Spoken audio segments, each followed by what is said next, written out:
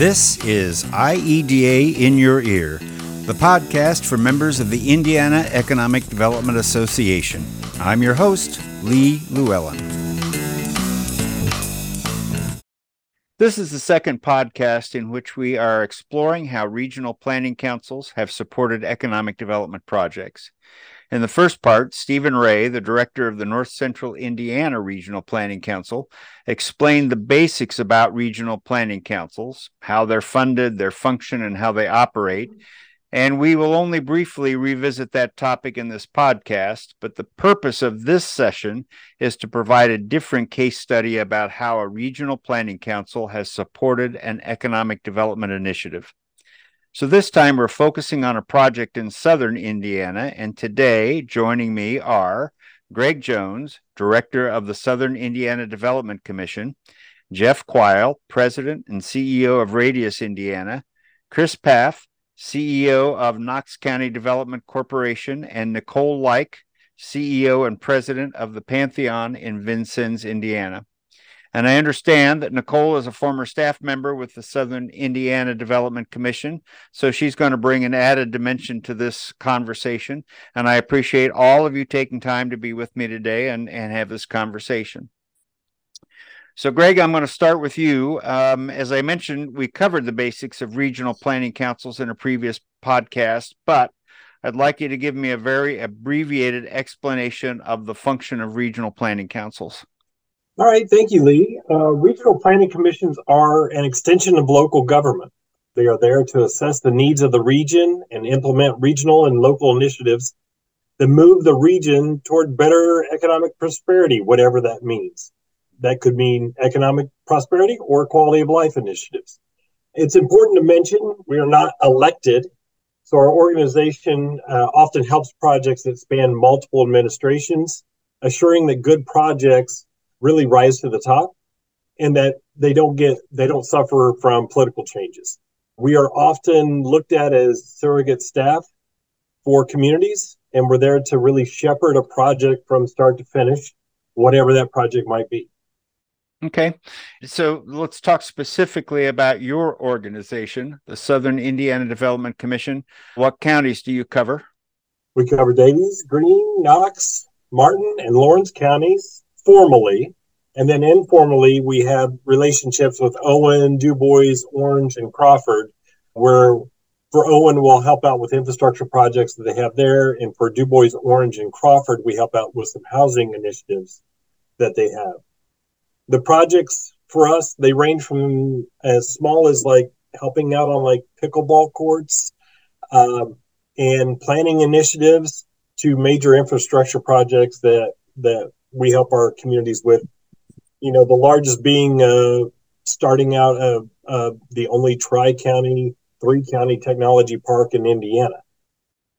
All right, so that helps. And we talked in the previous podcast about how that regional planning commission in northern Indiana had helped with a road going into like the industrial and ag park in Cass County. So it does cover a broad range. So Jeff, I want to bring Radius into the conversation. At some point, there was a proposal for a project which became known as SWITCH, Southwest Indiana Technology Collaboration Hub. SWITCH, how did it originate, and what was the overall goal of SWITCH? You know, SWITCH began back in the beginning of this process because at the time, one of the institutions in our region, the Battery Innovation Center, which is a great facility, by the way, they had some excess capacity, and so they provided what was really could have been an unmatched makerspace for innovators and entrepreneurs in southern Indiana. We thought if we could identify that population of innovators and tech-related folks out there who might want to take advantage of the BICS facilities, we could put together a system, you know, throughout the region that would make the BICS facilities available to those kind of folks. As it turned out, right about that time, the BIC began to really live up to its potential. Its reputation grew across the country, and more companies came in. And by the time we got the SWITCH study done, the BIC no longer really was available as that makerspace we had envisioned. But it was the vision. It was the thought that the BIC is out there. It's got facilities that are unique in a rural region in particular, and we wanted to see if we could bring those out to the folks to use. So Radius, that's why we approached Greg and said, we've got Radius money we'll put into the project if you can come up with some EDA funds. Okay. So let me just ask something else about that, though. So really, I mean, you started this thinking that most of this activity was going to be focused at the Battery Innovation Center, but as that space then became not available, then it sounds like then that provided the opportunity to then really think about how you could position this in other communities. Is that kind of what happened? It was a bit of an evolution in the process of putting together the RFP. You're required with EDA funds, rightly so, to put together an RFP. And as we tried to define what we wanted to come out of the project, and we put that definition into the RFP, it became less BIC-centric. The BIC was still included in there and intended to be viewed as one of the maker spaces that might be available in the region. But, we also said, for whoever the ultimate contractor was who carried out the study, they were going to be able to identify other potential maker spaces or identify us where we needed to have maker spaces. Greg, back to you. Where did your organization enter into the Switch project? How did you support the project and become a part of it? Okay, I'm going to take you back to 2017. And there was a time where every community had this new brilliant idea, and they all had the same idea at the same time, that they're each going to build an entrepreneur, co-working, or maker space in each of their communities. And this, while, the initiatives sound great and trying to help entrepreneurs and create that small business in their communities, it also made me concerned that it might bankrupt some of the communities that we're dealing with when they don't have money for fire hydrants, and we're going to support an entrepreneur ecosystem that way. It was really concerning, and everyone was looking to do something different, and nothing was collaborative on it. And so Jeff was looking at the same issues, and he really came to the conclusion that we really need to study the ecosystem of the region. And he was looking at like an 11 county region, and really wanted to see, what's necessary for the entrepreneurs in the region. Are there entrepreneurs? Are there, and what services do they actually need? It's not really good enough to have cheap space. Cheap space doesn't help entrepreneurs. It's really the services that are around that's in that cheap space that really makes an entrepreneur, go from a one-person organization to a 50-person organization. And so Jeff reached out to me in 2018, and I think he had some funding from IEDC or some possibility of some funding from the Indiana Economic Development Corporation, but he didn't feel like it was going to be enough to really cover the cost of what the study needed to be. And so he reached out and said, hey, is there any funding that I might be able to use this as match for so that we can increase the impact of this study? We had a few conversations with the Economic Development Administration. That's where SIDC is good because we are considered the Economic Development District for the region. And so that gives us special privileges with EDA. We talked to EDA on a technical assistance grant around January 2018. And then by May, we had an application turned in to EDA. And then by July, we were announcing the press release that we had gotten funding from EDA. We spent the remainder of 2018 really looking at selecting the right firm to perform the study. As you can imagine, there weren't a lot of models out there for this type of study at the time. And so we were making it up as we went on what we thought we needed to know. And we met up with a group called Veritas through Courtney Zog, which many folks will know. And she put together a team that was really going to be able to carry us through the process, that would help us looking at the entrepreneurs, but also what's needed in maker spaces and what's best practices for the future. We went through with Veritas. It was about a 12-month study, and then we finalized the study in early 2020. So what were some of the things that you learned in general from that study? I mean, we're going to talk about one specific part, but obviously that was covering a number of counties. So what did you learn from that, and what were some of the general themes? So the general themes was number one, it confirmed our thoughts that not every community need to have an entrepreneurial location for their entrepreneurs to land at, or a maker space, or it didn't need to be that way. That the entrepreneurs in our region were willing to travel, and if we could set up a few key entrepreneurial hubs that maybe had slightly different services, and then allow the region or those entrepreneurs in the region to go and use the services from different entrepreneurial hubs, that would be a better model for our rural region than it would be to try and reinvent the wheel in every community. And so they highlighted a few different locations that would be really good for us. One being the Westgate Crane Authority. That's really a defense entrepreneurs that are coming out of that area. The Pantheon was another location where they really wanted to focus on agriculture and chemistry, and Purdue was going to be a big player there. They are a big player there. Bloomington was another regional hub, and they have a lot of focus on research, and they utilize IU for some of that research there. And then down in DuBois County, there was another center that was done there, and that was more on furniture and manufacturing. And so we really, I look at it as someone locating in our area could really pull from 4 different entrepreneurial hubs that have services at each of those hubs that they could really utilize for whatever phase of development that they're in. So let's shift then to sort of our topic today, and let's talk about one application you mentioned in passing, the Pantheon. So now let's shift our focus to Vincennes and Knox County. And I want to bring Chris Pfaff and Nicole Like into the conversation to talk about specifically, what were the opportunities that people were looking at and thinking about Knox County and Vincennes. So let's start, before we get into the specifics, but both Chris and Nicole, let's really sort of set the stage in terms of, Vincennes, Knox County.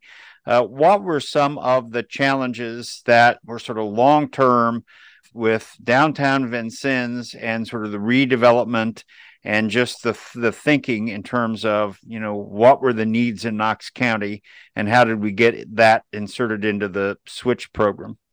Well, I'm the relative newcomer to this project because I got to Knox County as the local economic developer in June of 2020, and as you may recall, that was the really the beginning of the pandemic.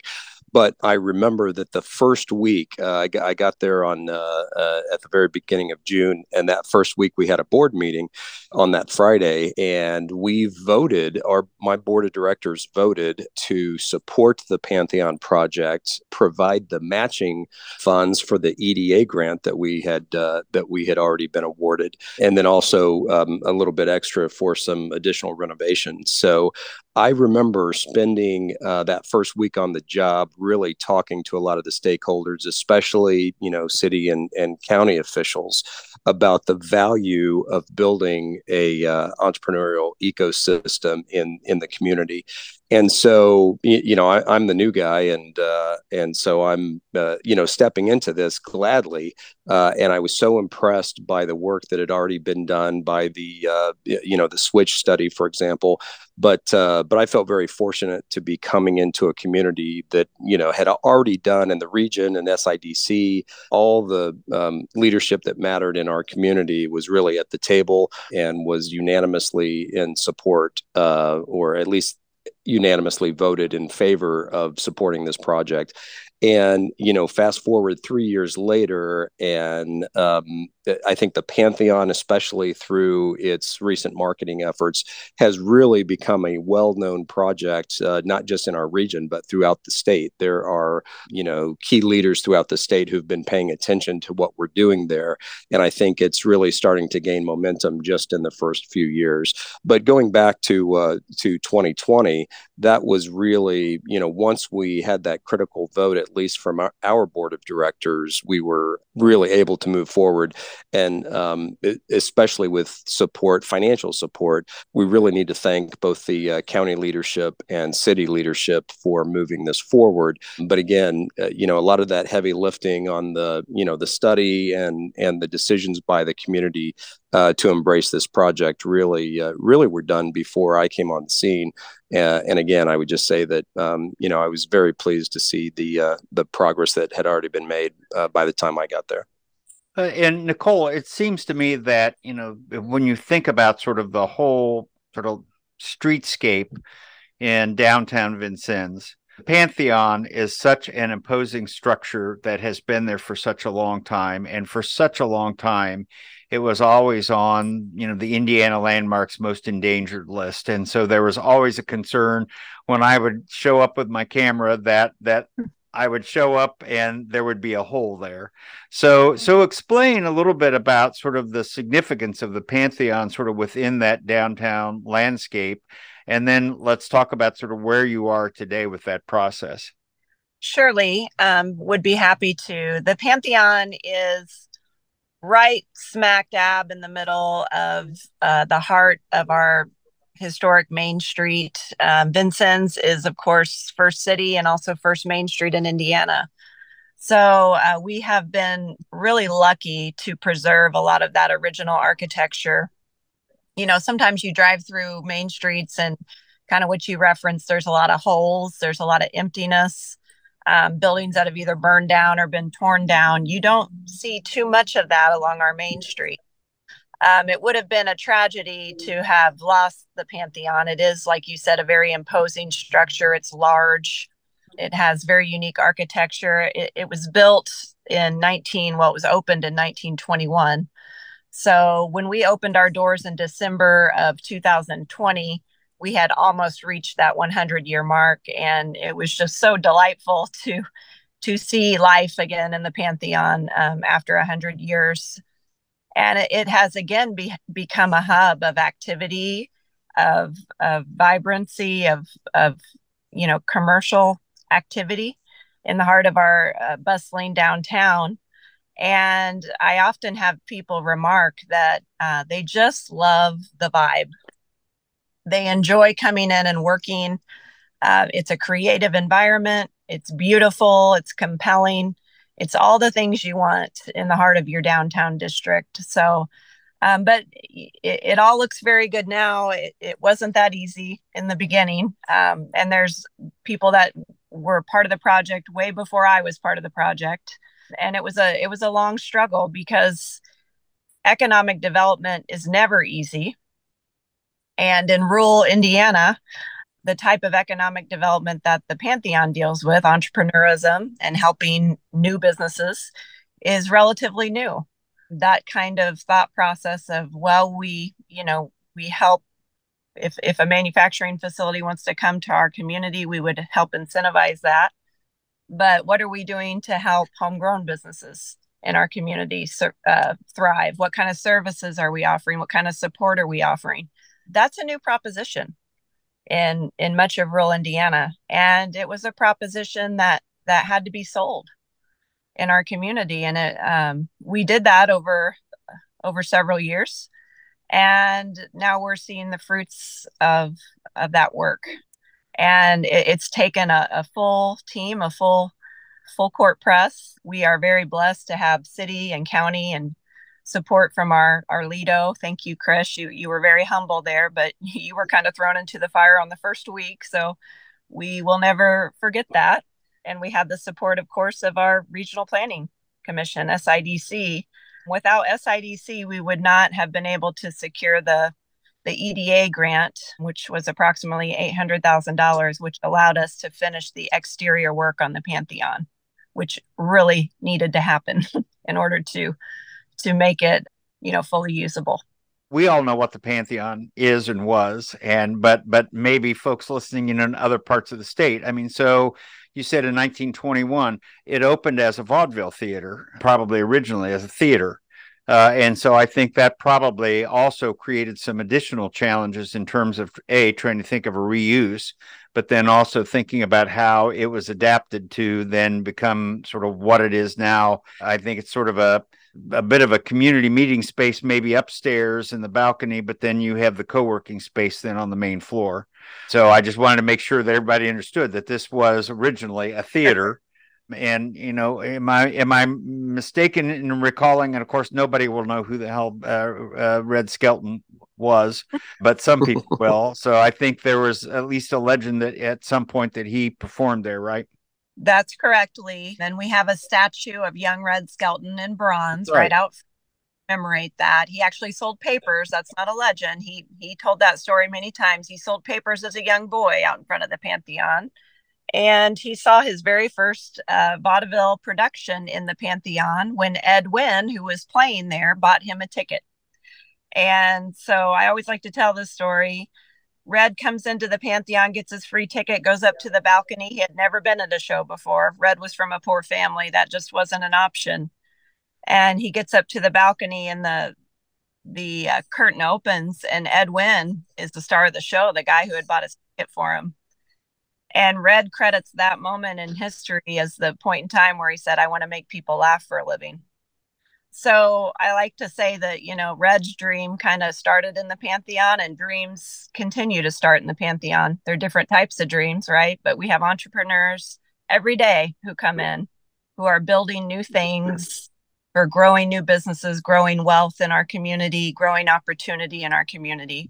And our purpose is to resource them and provide them with the community that they need that.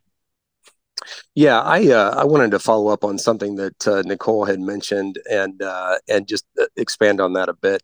And I say this to my board members and anyone who is in earshot, really, about our strategy or any community strategy for economic development. I believe really is, foundationally should include three things. Obviously, things like business attraction get a lot of attention, especially when a new company moves to town, and usually we celebrate that pretty widely. Business retention and expansion, I would argue, is the one of the others, and then economic gardening and really building that entrepreneurial ecosystem, I think, is the third component.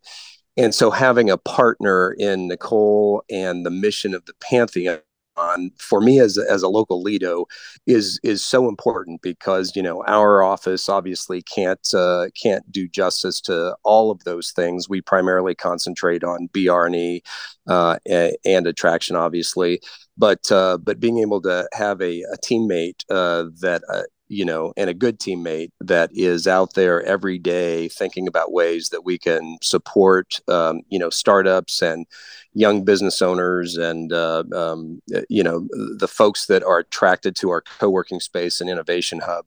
It is so important. And again, I would just reiterate how fortunate I feel to have the Pantheon and have Nicole as one of my teammates, because it definitely is a team sport. And I just appreciate all the good work that is a result not just of the physical space. I mean, we talk a lot about the Pantheon being a former theater and obviously a location that people gather, but beyond that, the relationships and the business mentoring that goes on in this hub for our community and region is just so critical. I want to focus in on that, especially, Nicole, you said a couple of times, for a rural community. And I did a podcast with David Watkins from IEDC and talking about, that entrepreneurial ecosystem. But as I sort of talk about that around the state, there are a lot of rural communities who say, well, we can't do that here because we don't have Purdue, we don't have IU, we don't have Notre Dame. We don't have the technology gurus. So we can't do entrepreneurship here because we don't have the technology people doing stuff. And I think there's a misnomer that when you talk about entrepreneurship, that people think automatically, well, it's all about technology and software and all that stuff that we don't do.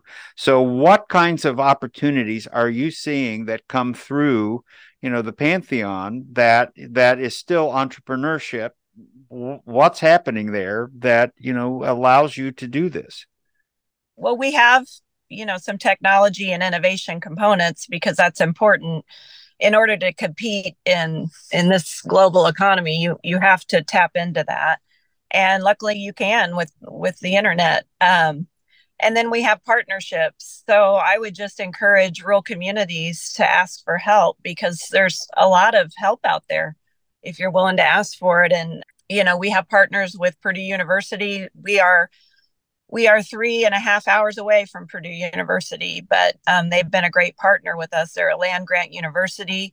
They're willing to do things around the state of Indiana to help the state. So I am very grateful for our partnership with the Davidson School of Chemical Engineering and Dr. Sang-Tae Kim and all he's done, and the Department of Agriculture too at Purdue University. We also have a great partnership with Vince University, which is in our backyard. Chuck Johnson has been a great partner. We're working with them. They have great assets when it comes to hands-on technology and job training and other things. And Vincennes is definitely a partner. As far as other things going on beyond technology, we have a lot of different ideas coming through the Pantheon, everything from somebody who wanted to open up a new auto repair shop to someone who has a flower farm, a wildflower farm out on some acreage, and she opens that up. So those are not high tech type ideas, although I know being a mechanic is definitely high tech, but opening up a garage, something that every community needs, right? A mechanic. There's all types of small business ideas. Another one, a home health nurse had an idea to open up her own home health nurse agency. There's a shortage of that in our area. So we're helping her with her business plan and marketing plan and getting her up and going on that. So all of these services that your community needs, those people are entrepreneurs too. We offer all types of workshops like QuickBooks, for example. That's a workshop that we always have a lot of people attend. And we have everybody from the person that owns the pizza parlor down the street coming to that to, people who work at bigger businesses, because most small business owners need to know how to use QuickBooks. So it doesn't have to be the big pie in the sky tech company. Sometimes it's just the everyday helping people who maybe already have existing businesses and want to grow them or make them more profitable or more efficient. They might need help with their operations plan. They may not know the first thing about social media and marketing and just need a little help with that.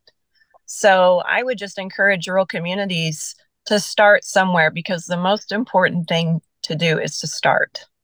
And you can Nicole, do you want to mention some of the creative communities that are hosted there as well? I'm thinking of like the creative market and things like that. Yeah, great idea. Thanks, Chris. We've also tapped into our creatives. A lot of times creatives in your community, they bring fresh ideas and innovation, and they just kind of have an entrepreneurial spirit about them. So we have, as Chris mentioned, the creative market. We have that regularly at the Pantheon. That's local vendors who make things and sell them. We also have the photography club that meets at the Pantheon. So a lot of artists kind of convene there. And we've seen businesses come out of that. We had a photographer who actually was an Army veteran and loved photography, does beautiful work, but was trying to figure out, how do I make a living out of it? So we connected him with the Indiana Arts Council's On-Ramp Creative program that they offer for entrepreneurs that are creatives. And he went through that program and came up with a great business idea. And now he has a product photography. And that's what he does. And he does beautiful work for people who are trying to sell their products online. And he has clients all over the place. So he's created a new business out of something that he just loved to do. And that's what he does full time now. And so that was exactly the point I was hoping that you would get to, Chris and Nicole, is that notion that we have to expand our concept of when we think of entrepreneurs, that we don't exclude those local needs. I mean, where you have someone who sees a local need, so it's auto mechanic, or it's the visiting nurse, or it's the photographer, who are entrepreneurs and who are filling a need and who are anchoring themselves in your community. And so it doesn't always have to stop at sort of technology. And again, I think the problem is that a lot of communities stop and only equate the idea of being an entrepreneur with technology, and don't necessarily always think about that hardware store down the street who is filling a need and has that same need for, that business support in doing that. And I think what's critical, and tying it all back together again, is how, the Regional Planning Commission, how the Economic Development Organization have been able to help create that anchor at the Pantheon, so that it becomes that hub for people who are trying to start and sustain those businesses and support the community. And so I think that, again, is where it's a very visible landmark, but it also, is playing a very critical role in terms of providing that kind of support. So that tied it all together, and I appreciate that you sharing that. Are there other aspects of that switch plan that are sort of being implemented in other communities that it would be helpful to touch on? Greg, are there other aspects there that are fulfilling some needs around your region? Yeah, certainly we're continuing to work the switch plan at our local entrepreneur hubs. And so that's really, the Pantheon was the first project coming out of that switch plan. And it's been a rousing success there. And it's such a modern feel for an old building. It's just a really cool place. Other initiatives that are happening there that are switch based is really there's a lot of things going on at the Westgate Crane Authority. And what was nice is that there was overlap between the Pantheon and the Authority, where Purdue was at both locations. And so they would often collaborate on different programming that could be seen or viewed from both locations, or people would travel from Vincennes to Westgate and Westgate to Vincennes for these different events. And so, there's just a lot of defense related initiatives that are happening there for that in that region. And so, right now it's really kind of exciting because we're seeing, we talked about you need to have a university attached to an entrepreneur hub. And really, we're at that point now where Purdue is wanting to send researchers into the region, estimates of up to 100 researchers, to help with the microelectronics projects that are going to be landing there at the Westgate. And so it really we're seeing a takeoff of the good efforts, the steady, consistent efforts for entrepreneurship really take shape out at the Westgate right now. So as far as like other projects in the regions that regional planning commissions get into, it's just a myriad of what all we might be working on. I mean, we've been really focused in the past year on helping bring COVID relief funding to small businesses. And so we had grants and stuff going on for all of our different counties where small businesses that were affected by the pandemic could receive some funding from their communities. And so that was really important for us to get out and help those small businesses that way. We looked a lot at digital inclusion. So we actually wrote a digital inclusion plan for Knox County and helped implement a lot of that digital inclusion plan there, and implemented a lot of training that was done out at the Pantheon. So it was another reuse there at the Pantheon building for SIDC. Of course, we're finalizing the Pantheon with grants. That's always an ongoing process of monitoring and making sure they're doing what they're supposed to be doing out there. And Nicole does such a good job out there that there's no worries with that.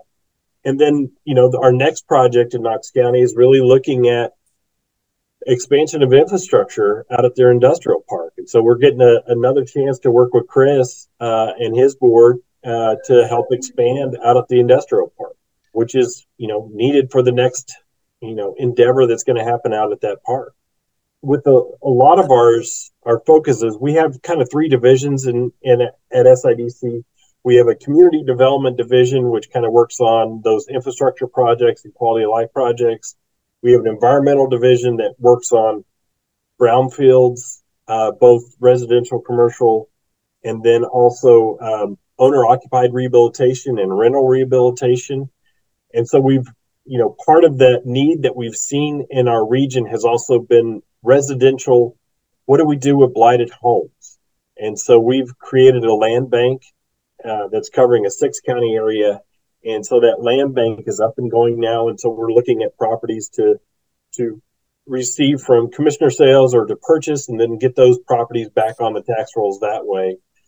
Like I said earlier, we're working on the microelectronics infrastructure out at the Westgate of Crane. That way we can bring in a consortium of microelectronic organizations into that Westgate there. And then, there's multiple Department of Defense initiatives that are kind of happening right now where they're looking to grow in hypersonics and microelectronics and just all kinds of different technology that's happening out there. So we get to assist on all those infrastructure projects there for the military, but also we've got a bunch of infrastructure projects that are going on for our local communities. So it could be as small as, fixing a well or wastewater lines or water collection lines and that kind of stuff. So it's a little bit of everything. And then kind of lastly, we've been working a lot with the Department of Defense lately, because what we found is that it is a resource that has funding, and it is really tough to sometimes find consistent grant funding to help communities. But the Department of Defense really has a lot of money related around community collaboration with the military, with NSA Crane. And so really we've been putting projects together that have helped with encroachment issues that would be going on with the military installations. And then also we're moving to resilience, where climate change is really the next issue that the military is trying to tackle, because they, are trying to move from when there's a natural disaster that comes and affects the base or a wildfire or something like that it doesn't have their operations out of service for more than a couple hours. And so we're looking at a lot of those projects right now that could build resiliency into the military installation, but as well parlaying that into helping out our communities around the naval base there. So, and then, we get into a little bit of pickleball every now and then, trying to help communities build parks out and get those pickleball courts built. So we just got a full plate at SIDC, and we just love working for our communities. So again, our point with this podcast and the one before is to, think about those connections as economic developers are looking at building capacity and thinking about that they should be, reaching out to their regional planning commissions as a way of thinking about how do they provide some support in that sort of that continuum. So then, Jeff, from your perspective, longer term, how will you measure the success of the Switch project? I think the Switch study and the findings and the resulting actions have been proof to us that development of an entrepreneurial ecosystem in a rural region is going to continue to be a challenge. The lack of density we have of entrepreneurs and of facilities means that it takes extra care and very thoughtful application of resources in order to build out a system that's going to let entrepreneurs maximize what they can do. We've learned about what potential travel times are, what the travel shed is for a potential makerspace or a co-working space. And it also helped us understand that there are different subpopulations that might engage in and support ecosystem elements. So a lot of good knowledge that I think is always going to be applicable in the future. And of course, then in Vincennes, seeing what has happened over there with the Pantheon is a sign of success. Nicole and Chris, any final thoughts before we sign off? Lee, I would just mention, I I don't want to fail to mention another partner that has been critical, and that's the Indiana Small Business Development Center that's, funded through the SBA and then also the IEDC. Without their support, and that's another organization that a rural community could definitely tap into. Our ISBDC advisors who come up from Evansville, which is about an hour away from Vincennes, they come up almost weekly, Julie Foles and Brian Southern. And I know since January at the Pantheon, they have assisted over 80 small business owners and entrepreneurs in our community alone. And they are highly trained, highly effective, and they provide everything from business plan development to marketing plan development, operations help. These are experts in their field, and they sit down and they really help to guide and advise existing business owners and startups. And that is a huge resource that we have that we don't pay for. So, kudos to them and for that partnership, and just, we couldn't do it without them. And just, again, it's all about collaboration. I know we say that word a lot, but the Pantheon would not exist if it were not for city, county, KCID, and our local donors who've been very generous, and also the state of Indiana through IEDC. Well, Andrew Carty at IEDC will be happy to hear you say those nice things about the Indiana Small Business Development Center. I did a podcast with him that we haven't released yet, but yes, so it's good to have sort of validation from the field in terms of the work they're doing. Chris, any final thoughts?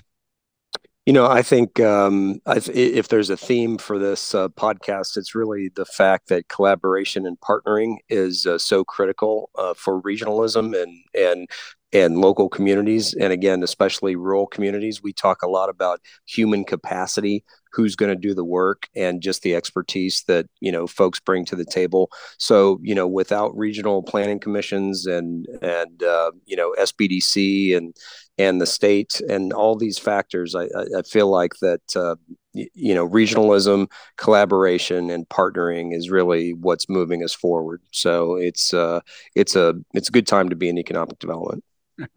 All right. Thanks. That's a good parting comment. I want to thank you all for sharing your time and insight today.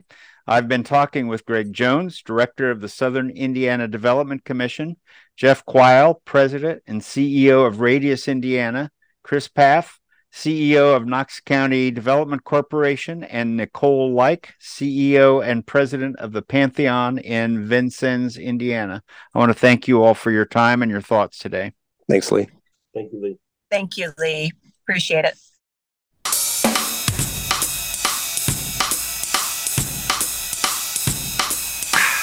You've been listening to IEDA in Your Ear, the podcast for members of the Indiana Economic Development Association. All content on this podcast is copyright 2023 by the Indiana Economic Development Association, which retains all rights to this content. And by the way, the theme music was composed and performed by me, Lee Lewellen. Thanks.